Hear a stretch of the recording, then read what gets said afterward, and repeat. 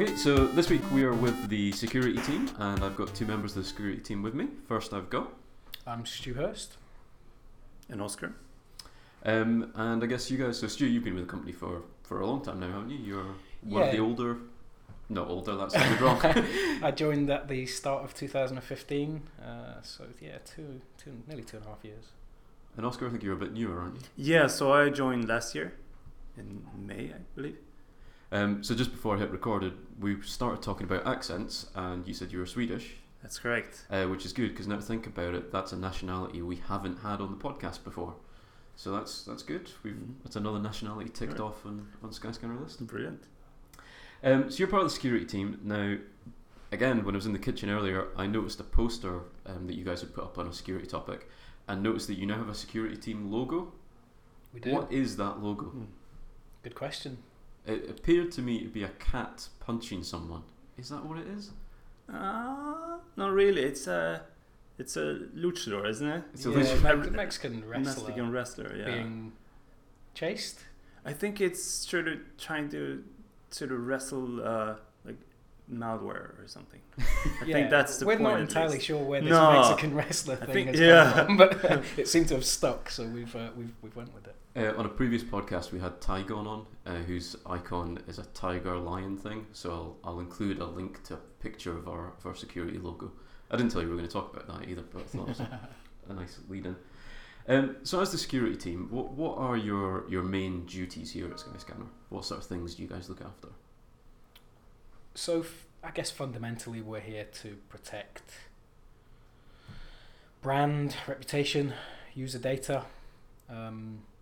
There's a whole raft of security concerns, I guess, for any business. We're no different. And I guess when we talk about that data, it's not just our users' data. I guess we've got a lot of information about our partners. I guess there are different aspects to that. I guess is there a kind of B2B side and a B2C side on our security role? There is partner data even, financial data, employee data. There's a whole raft of different types of data. That's a good point. Yeah, internal security, I guess, as well. I mean, our payroll information, I guess, is amongst your remit, I guess, as well as our user-facing type stuff. Yeah. So, is there a typical day? I mean, that's quite a broad spectrum of different types of stuff to look after. Is there a typical day for the security team, or is it a different list of things to do every single day? I'd say different every day. And sort of security is inherently incident driven, so that if something happens, they take priority directly. So, but then there is always the day-to-day task that needs to be done in security as well. So there is always an element of sort of recurring activities, but most it is security is sort of, at least from my perspective, incident driven. I think it's one of the things that I find really interesting about security, and I've been in technology for nearly 20 years, is that no one day is the same in security. And I've tried to detail in a blog a normal day or a standard day for me, and it could be any number of areas that we're looking at. Because security covers a whole business, we could be speaking to a finance team 1 minute and then dealing with engineers the next. So it's extremely varied, and it's also an industry that's changing so rapidly all the time. I never feel like I'm completely up to speed on what's going on. There seems to be hacks and incidents externally everywhere these days, and vulnerabilities. So it's a constant learning curve, perhaps more so than lots of other technology roles that I've either been in or seen. Yeah, there is always, so you need to keep up to date on sort of the security trends, but then there is always understanding the technology that we have internally sort of to apply security to that. And it's a challenge for us to understand all the aspects of a different service. Like someone comes to us with a security related question, you need to understand the architecture, but you need their help as well to figure out how you can solve that problem. I guess there's a really interesting balance then between being proactive, as in you guys identifying risks and getting out there and getting ahead of them before they happen, and being reactive to something that you might spot. Yeah, I mean, I've called myself kind of jack of all trades, master of none, because I can't think of another role in a business where you're expected to know a little bit about everything to do with that business. And security is that. Understanding the architecture, the tools that we're using, even just the makeup of the company. So that's a challenge, and it again, that's why it's such a learning curve at any I think when people come to a security team, they perhaps expect that we know all these things, and it's why we have to go away and research things at any point in time, because we don't know everything about how it all fits together as a company. That's interesting. I guess, do you guys find yourselves reaching out to teams more often, or do you want teams to come to you, or is it a bit of a balance of both? I mean, I guess one of the things we were talking about before we hit record was security is everyone's problem. You know, if we have a team for it, you want other squads to be thinking about security. Do you find that people come to you, or do you have to go out and push? Remember security. Both, really. Isn't it? I think it's a little bit of both. In some areas, you need to reach out. That's the only way to get into people. But we sort of see more and more that people are actually coming to us with their questions as well. I think there's also a fine line these days between perhaps people getting a little bit bored of hearing about security because it is in the press so much, and trying to make things interesting, get people involved without seeming that we're getting in the way of what they're doing or affecting the style of work they do or the pace of the work that they're doing. So it's a combination. We do lots of proactive work in getting out to engineers, to the whole business actually. But we are certainly encouraging people to come to us as much at least to know that we're there and we're available to help. And I think that's definitely pretty good here. I think we've got a very engaged staff that know that we're here and know to come to us for. So one of the things we were going to talk about was on the slightly reactive side of what you guys do was a scheme that you guys ran on a bug bounty recently. Yep. So can you tell us a little bit about how we set up that bug bounty and what its goals were? Yeah, so for those that don't know what a bug bounty is, it's essentially a crowdsourced program where external researchers, as they're called, but I guess it's hackers, white hat hackers, test your site, and you pay them for what they find. The premise being that people will be hacking your applications anyway for not so nice reasons. So we've engaged with a couple of companies over the last few years.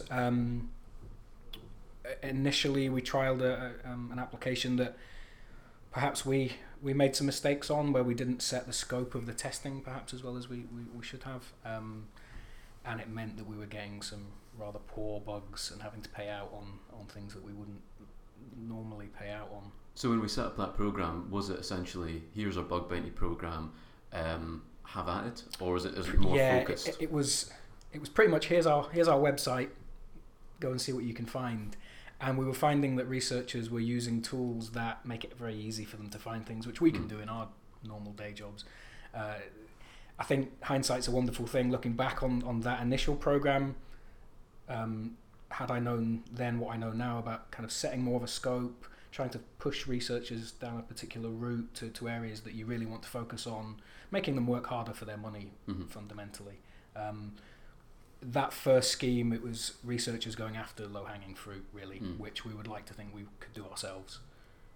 So we've moved on to a 365-day-a-year scheme with a company in the US called BugCrowd, which much of the internet economy is using. And we get lots of value from that. We tend to find that when researchers come on board to the program, they'll try their hardest for X amount of days to find bugs. We'll get paid for those bugs and then generally move on to something else. So it's a constant. We're always looking to kind of refresh the program, get new researchers on board who are hungry to find these new bugs. So it's not just something that sits in the background. We have to drive it and we have to get value from it. Mm-hmm.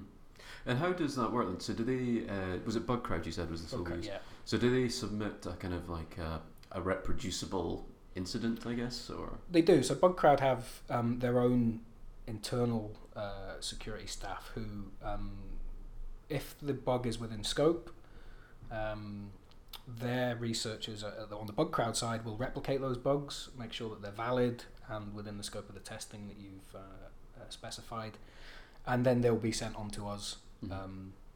Again, we replicate on our side to ensure that it's still an issue, and then we allocate to the various parts of the business where that bug should be fixed. But what I find quite interesting with this then is that we don't really give them any guidance then as to, we've just released this thing, go and test that thing. Is it very open to them to explore and try and discover stuff? That's another part of it that we're looking to improve. So I think initially we did kind of say, hey, here's our website, best of luck, let's see what you find. I think now, and if you look at other internet businesses, they are starting to specify areas that they're really not concerned about, but areas that they would get more value from if bugs were found. So, perhaps login aspects of your site or payment applications, something along those lines. So, and you can not only can you set the scope, but you can set the rewards based on what they find. So, if you have a login aspect of your website and they find some serious bugs there, you might want to offer more money for those kind of bugs. So, you are trying to force researchers down a certain route depending on what you want to find. Yeah, assign the higher bounties to the more valuable pieces of our site, I guess. Yeah.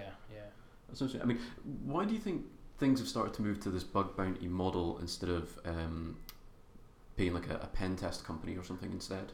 Is this a shift, kind of like having researchers come into bug bounty programs rather than hire someone as a pen tester?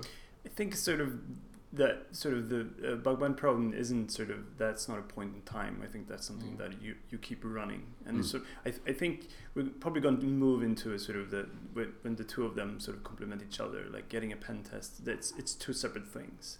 It's not like you don't stop doing pen tests to do bug bounties. You do them both because they have different purposes to it, and I think it's just it's a certain way of life of being a researcher working for these companies and doing your research, being very focused on maybe you're an expert in a certain type of vulnerability and that's what you do, and you can actually make a living out of it just doing that. Do you find that say a new vulnerability comes out that affects lots of internet economy companies, will that one researcher then kind of go, I found something, I will now go to multiple bug bounties and claim the bounty in multiple places? Yeah, I think we've reached that point that they are that specialized that you can use that specific vulnerability and just sort of cash in all over. I think the longer term goal is when the low hanging fruit would be taken care of by ourselves as an internal security team, and then the things being found externally would be your more serious bugs, which hopefully you would have less and less of those over time. I think the longer term plan would be, if we saw a glut of a certain type of vulnerability, that we would then take learnings from that and help work with our engineering teams to weed out that bug. So that is then removed almost entirely from that process, so that researchers again having then to work harder for their money, so they're having to find more in-depth bugs and invest a bit more time. But yeah, we do tend to see researchers, you'll find a researcher will have one or two vulnerabilities and that's what they go after, and they'll move on to the next scheme, which is why we just keep trying to rotate these. So do you find they kind of specialise in certain languages or certain server technologies, and kind of like that is their research stream? Or they know where to go to find those things, and then they move on.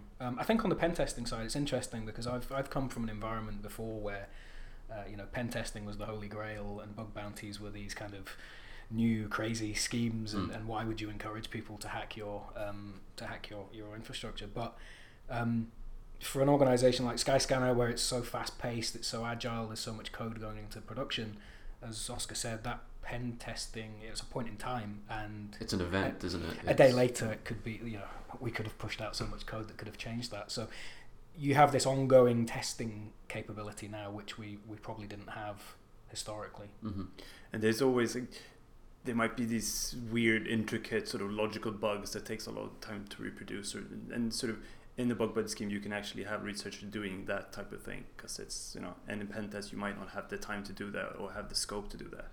So it's I think they complement each other pretty well, though. Yeah. And I find the pace actually of the bug bounty scheme of Bugcrowd working hard on their side to replicate the bug, so that by the time it comes to you, it is valid. And you're not having to invest a lot of time figuring out whether they've stuck to what you've asked them to do. And then the ability to kind of create JIRA tickets quickly, push them out to squads, and get them fixed within the time scales that we want. It just feels a lot more fluid for the kind of organisation that we are. Pen testing, you have a pen test done, you wait a week for the report, you then have to find out whether the things in that report are things that you want to fix. And by the time that's happened, it could it could be completely different in here. So I understand that bug bounties don't work for lots of organisations. It has to be external facing, generally websites. It's a good point. I mean, places I've worked previously that have done pen tests, it's usually been in your sandbox environment. Like, here's our pen test environment, go and test that before we release it. Exactly. I guess companies like ours, where we release on a hourly basis, there's always going to be potentially something new. And I guess when the bug bounty comes in, I mean, how quickly are we turning around any of these bugs? I mean, assuming it's super quick in general, from report to close. Yeah, we have SLAs dependent on the priority of the bug. So, I won't go into detail of what they are, but I think we want to get to a point where the very, very low-level bugs either just aren't coming to us, or we have a capability internally to deal with those without having to use something like a bug crowd. And I guess it ties into like our release chain as well, doesn't it? I mean, the fact that we have such a fast release chain means that if a bug gets raised, we can release it and get a fix out there so quickly. And making a call as to what we fix and what we don't fix. Yeah. I mean, not every single bug that comes to us is something that is worthwhile investing. It could be an informational bug, for instance, where there's just almost zero risk attached to that bug. It's been found genuinely, but you might not want to. You might have other priorities before you deal with that. So I think that brings us on to, we're not going to talk about specific bugs, but I think that the type of bugs that have been raised is quite interesting. We were talking earlier about OWASP guidelines. So I guess for people that don't know, OWASP, I had to look this up, is the Open Web Application Security Project, and they frequently release a top 10 vulnerabilities list. Yeah. It hasn't really changed in years, has it? The OWASP no, I think it's up for renewal though, but it's still sort of the top 10 is still sort of, I think it's still accurate. It's almost depressingly static, I guess, isn't it? That you see the same stuff time and time it again. Is, and I don't want to go into too many details of other organisations in this podcast, but there's a well-known hack from 18 months ago or so, which was a SQL injection attack, which has been around for 20 or so years, and yet people are still having public-facing websites which are open to these kind of vulnerabilities, which is a little bit scary given how long OWASP has been around. Yeah, number one is injection attacks. Yeah. There's that, you've probably seen it, the XKCD comic where the character names his child little Johnny Drop Tables. And the school rings up and says, "Oh, your child's broken our database." I've seen one. Website. I've seen a car number plate that had one to try and be caught by. I think I saw it. Was that the OCR, the optical character recognition? Yeah. So I think we're pretty good here. I don't think we suffer injection attacks. I would hope not. I mean, this is the kind of stuff that you'd hope that most organisations now automate, test, and get around that. I mean, looking through that, I should have shared with the list. In fact, that should have been the test to see how many of the top 10 you could name. But it's injection attacks, weak authentication, cross-site scripting. A lot of common stuff there. Do you find that the bug bounties that come in are a little bit more exotic than this top 10 because of where we are in our kind of security maturity, or are we guilty of some of these at a lower level? I think it's a fair mix of bugs, wouldn't you say so? I'd never seen an organization not suffering from cross-site scripting, so I'd say we had a few of those. I mean, I guess in some ways it comes into what you were saying, Stu, around where that vulnerability is. If it's a cross-site scripting bug in your blog news reel, you might not care about it so much. If it's part of your core platform, that's a P1, fix that straight away. But when we were saying earlier that security is kind of everyone's problem, do you find developers are kind of aware of this top 10 of OWASP and kind of like test their code before it gets out there into the wild? I think they're becoming more aware. I think my concern with engineers from a secure coding point of view is whether secure coding is part of university degrees and computer engineering degrees. I had assumed it was, but I'm not entirely sure that it is. So I think it is getting better on that front. But I guess one of the challenges I've had personally in Skyscanner is people are very open to the idea of fixing bugs. That's what we do. But it's trying to convince engineers that a security bug of priority whatever is as important as a functional bug. So for them, something not working in production is perceived as more important than something like a security bug that hasn't actually had an impact yet, but could have an impact. And I think that's just a hearts and minds thing over time to let... And also teaching engineers what could actually happen if this was exploited. It's very easy for us as security people to say, this is a P2 cross-site scripting bug, go and fix it. But if they're not aware of actually what could happen if we don't fix it, then their perception of the impact or the risk is different from ours. Yeah. So again, that's just a learning and a training thing. And you can implement lots of controls around trying to scan code before it goes into production, those style implementations. But it's as much around teaching engineers best practice as sort of technical controls. I guess something we touched on there was the idea of risk around a security bug as well. I mean, it's not just financial risk to a company. I guess there's a lot of reputational risk as well.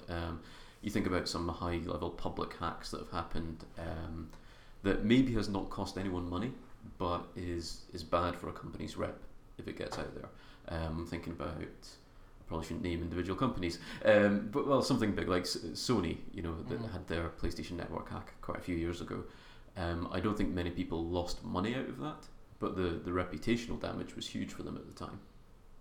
It's not necessarily that companies lose money in terms of some major hack. It's the knock-on effect of what it costs to fix it, reputational damage of customers going somewhere else rather than using your service, bad press. I mean, some of the names that we won't mention are becoming the norm anytime I go and see a security presentation. They're the names that get talked about, and I would hate to be going to conferences and see the company that I work for as one of those examples. The irony is that if these things happen, the investment that those companies then put into security is generally vast. So it's a bit of a double-edged sword where you don't want major security incidents to happen in any business, but the knock-on effect of those things happening, hopefully not external reputational damaging incidents, it actually drives improvements in security and budget and people, really.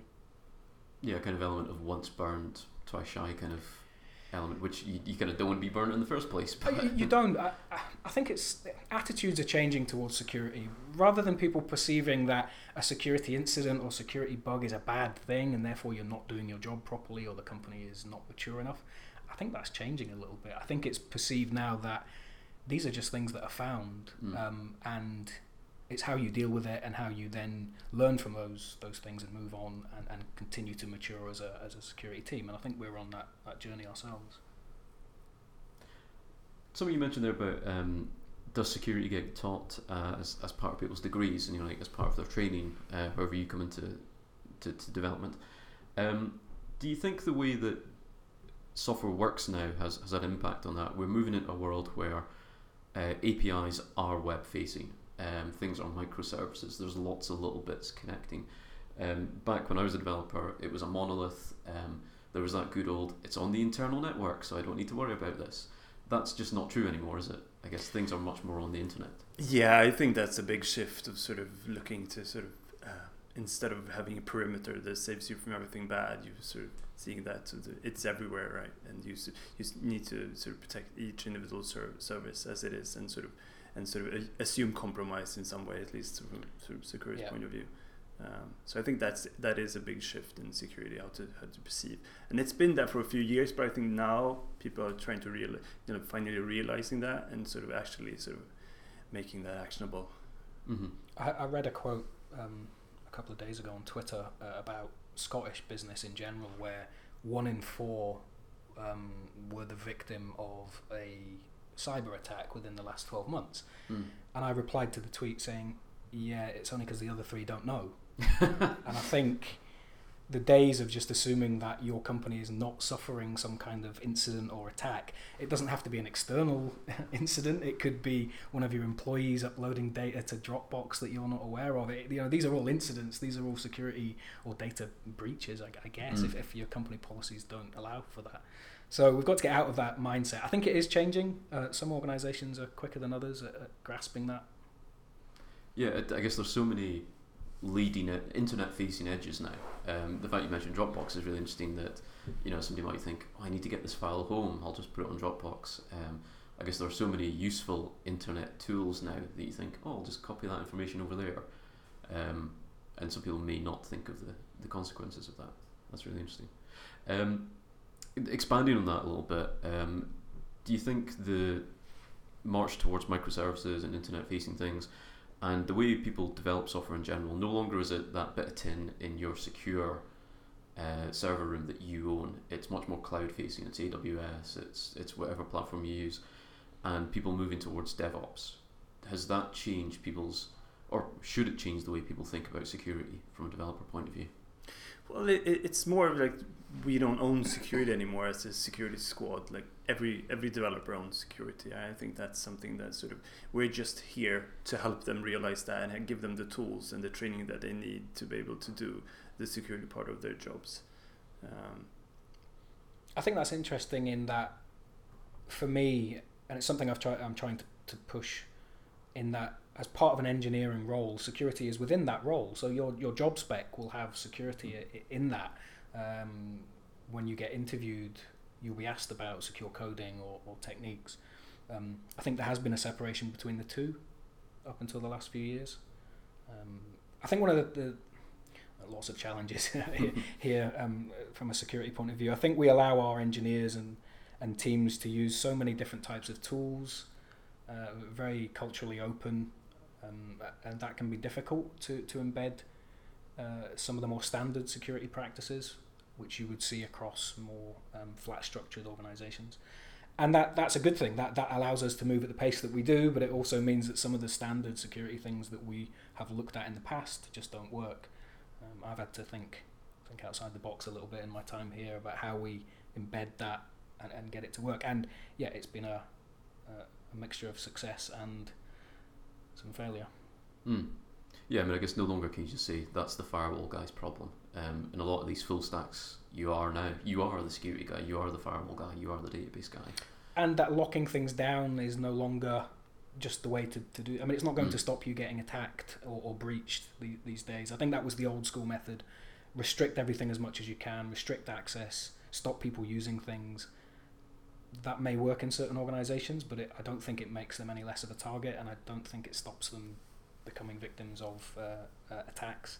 Not at this company, but I think a place I've worked previously, the downside of locking things down is that people can be amazingly creative at getting around things that are locked down, which means they make even worse security decisions.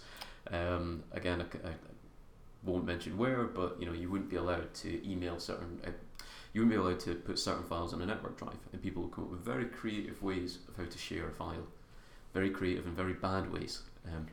If I think back to an old job I had when I was a much younger bloke, we didn't even have external email because it was perceived that it was extremely risky. Okay, this was 15 years ago or so, but that to me is just alien now, and I think you've got to allow people the freedom to do their jobs. You've got to trust people as much as you can and have the controls in place to do what you need to do. I talk a lot when I do conferences about kind of using technology rather than trying to force a change of behaviour. It's very difficult for any of us to immediately change the behaviour of 900 people across 10 global offices. But it's easy for me to roll out a technology solution that might help prevent something or alert us to the fact something is happening or not working the way we want. That's not going to work for everything, but I think that's the way that I've moved my thought process in my time at Skyscanner. I guess there's a level of pragmatism, isn't there? That much in the same way as the Skyscanner product isn't static, security isn't a static thing. It should be evolving. And that it's impossible to secure everything. We have a running gag of secure all the things. It's just not doable. So you have to try and focus on where you think you're most at risk, and do the best you can on that. And it's not to say that we ignore other things. It's just that you have so many priorities, and some things just won't get looked at. Yeah, I mean, I guess the only way to truly secure any website these days is to turn it off. not be on the internet. Not be on the internet. I think from our perspective, I think there's a lot of sort of investing in secure by default, so sort of making it easy to do the right thing, and for us being approachable, because security in general has been a very sort of the grumpy security guys. We tend to be grumpy at times, yes, but I think it's a lot sort of we want to help Skyscanner build secure products. It's not something we're not gonna we're not running here bashing heads here. So no, we're not trying to stop people doing their jobs. I'll write that down as a quote for everyone else. But no, that's good. One of the things we wanted to touch on was mobile as a kind of new channel. So obviously we have mobile web, we have desktop, we've got mobile app. What do you think new channels like that fit into security? I guess mobile isn't new anymore. I'm thinking about apps. I guess we've now got new channels like bots, like Alexa and things like that. Do they propose new challenges in terms of security, or? I think they do, just because of the scope of what we then have to consider a risk. I think some of the vulnerability side can be very similar to the web, but it's just a different platform in terms of what you're pushing out. But we there's an OWASP top 10 for mobile, for example, and it's very similar to the web OWASP. I think when you look at some of the compliance aspects these days, they're just so far behind. They haven't caught up with mobile at all. We have some PCI DSS within our business, and it is just not mobile friendly at all. So some of that aspect hasn't caught up, or isn't up to speed with the mobile side. And I guess, do you think any of those platforms, I mean, are they just new channels on the internet? I mean, from a security point of view, it's just another endpoint, or? Yeah, from a technology point of view, I think it's just, for us, it's just another API call, I guess, sort of. It is. I think when we look at things like laptops or desktops, we have a certain amount of control over those, whereas if it's phones, I think less so, especially when people are perhaps using personal phones and have their work email on there, or other applications they're using. How do we control that aspect when somebody could be using that device for their own use? That's becoming more difficult to do compared to machines that we own. Mm-hmm. Yeah, I think that ties into the prior discussion of sort of the perimeter. I mean, it's sort of everything now is just broken into pieces, and as well sort of employee laptops and devices as well, sort of how you sort of perceive that from a security point of view. And I think that's sort of the same thing, right? It's just broken apart, and people have their mobile devices. It's not like it used to be. When you were handed a device. And one thing I found interesting, we did a little experiment at a local coffee shop about a year ago where we spoofed a Wi-Fi access point, and you'd be amazed how many people connect to that without even checking what it is or trying to ensure that it's in any way safe. And I think that's just the nature of the in society now. We're using these machines so much. Do people pay that much attention to what it is they're connecting to and what they're doing? I don't think so. It's only us paranoid security guys that tend to do that. I don't know. I mean, you read so many things about the Internet of Things, and it just always feels like we're one Internet of Things horror story away from like your fridge stealing your credit cards. I don't know. I'm sure it's probably happened already that a fridge has stolen my credit cards. We have a guy at our meetup next month called Ken Monroe who works for a company called Pentest Partners, and they alongside lots of other good work, they tend to look at hacking more interesting things. So they hacked their child's doll about 2 years ago, which has now been removed. The latest one over the last few weeks is a sex toy, which has a camera on it that you can now hack. And we can all have a bit of a giggle about it, but this is the reality of everyday objects, or not so everyday objects perhaps, being connected to the internet and the risks that are associated with it. I'm now wondering if this section will get edited out. Funny, I've been to talks by Ken before, and I remember him telling a really good story about some social engineering hacks. So using LinkedIn as an attack vector. So someone has joined your company and add you on LinkedIn, and they haven't. It's a social hacker trying to make friends at the attack company. Some really fascinating stuff where it doesn't get down to technology; it's down to how people interact. Absolutely, which is a big kind of forgotten part of security. Cool. So do you think, just to kind of wrap up, do you think what's the next big things for the security squad here? Have you got any big items that you're lining up next, or is it continuing this balance of reactive and proactive? I think we're on a continuing maturity path in security. We're now heavily focused on the product security side as much as operational. We have dedicated focus on product security, so code hygiene, threat modeling, ensuring that we're building products securely from the outset. And then on the operational side, just continuing to use the best technology that we have available, continuing to recruit in those areas to really drive us. We're never going to get to a point where we're happy with security. It's just an ongoing battle, I guess. So there's always lots to do. There's always the next stage to go to, and I think we're on the path to that. Yeah, it's a good point. I guess if you as a company think you're happy with your security, that's probably complacency, I guess, at that point.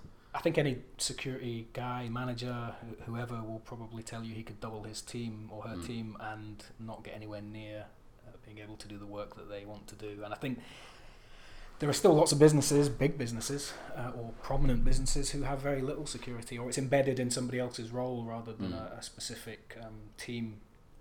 And that's scary, given that it's 2017 and security, for me anyway, and I'm sure any other security person will agree, should probably be at the top of most businesses' agenda. There's very little other things that could happen to a business that will get you in the papers as quickly as a loss of a huge amount of user data, other than perhaps your website being unavailable for a huge period of time or some legal complication. Or security is the thing that's getting businesses in bad press, I think, these days. Absolutely. So as you mentioned there, there's probably not a company that wouldn't say we need more security people, or grow our teams. So if you're listening to this and would like to join the security team, check skyscanner.net/jobs, and you can check out what positions we've got available there. And if you email us at codevoyagers@skyscanner.com with your CV and a cover letter, we'll make sure to fast track that through to the right people team. But yeah, I think that's us for this podcast. So thanks both. Thank you very much. Thank you. Any feedback, tweet us at codevoyagers, and we'll speak to you next time.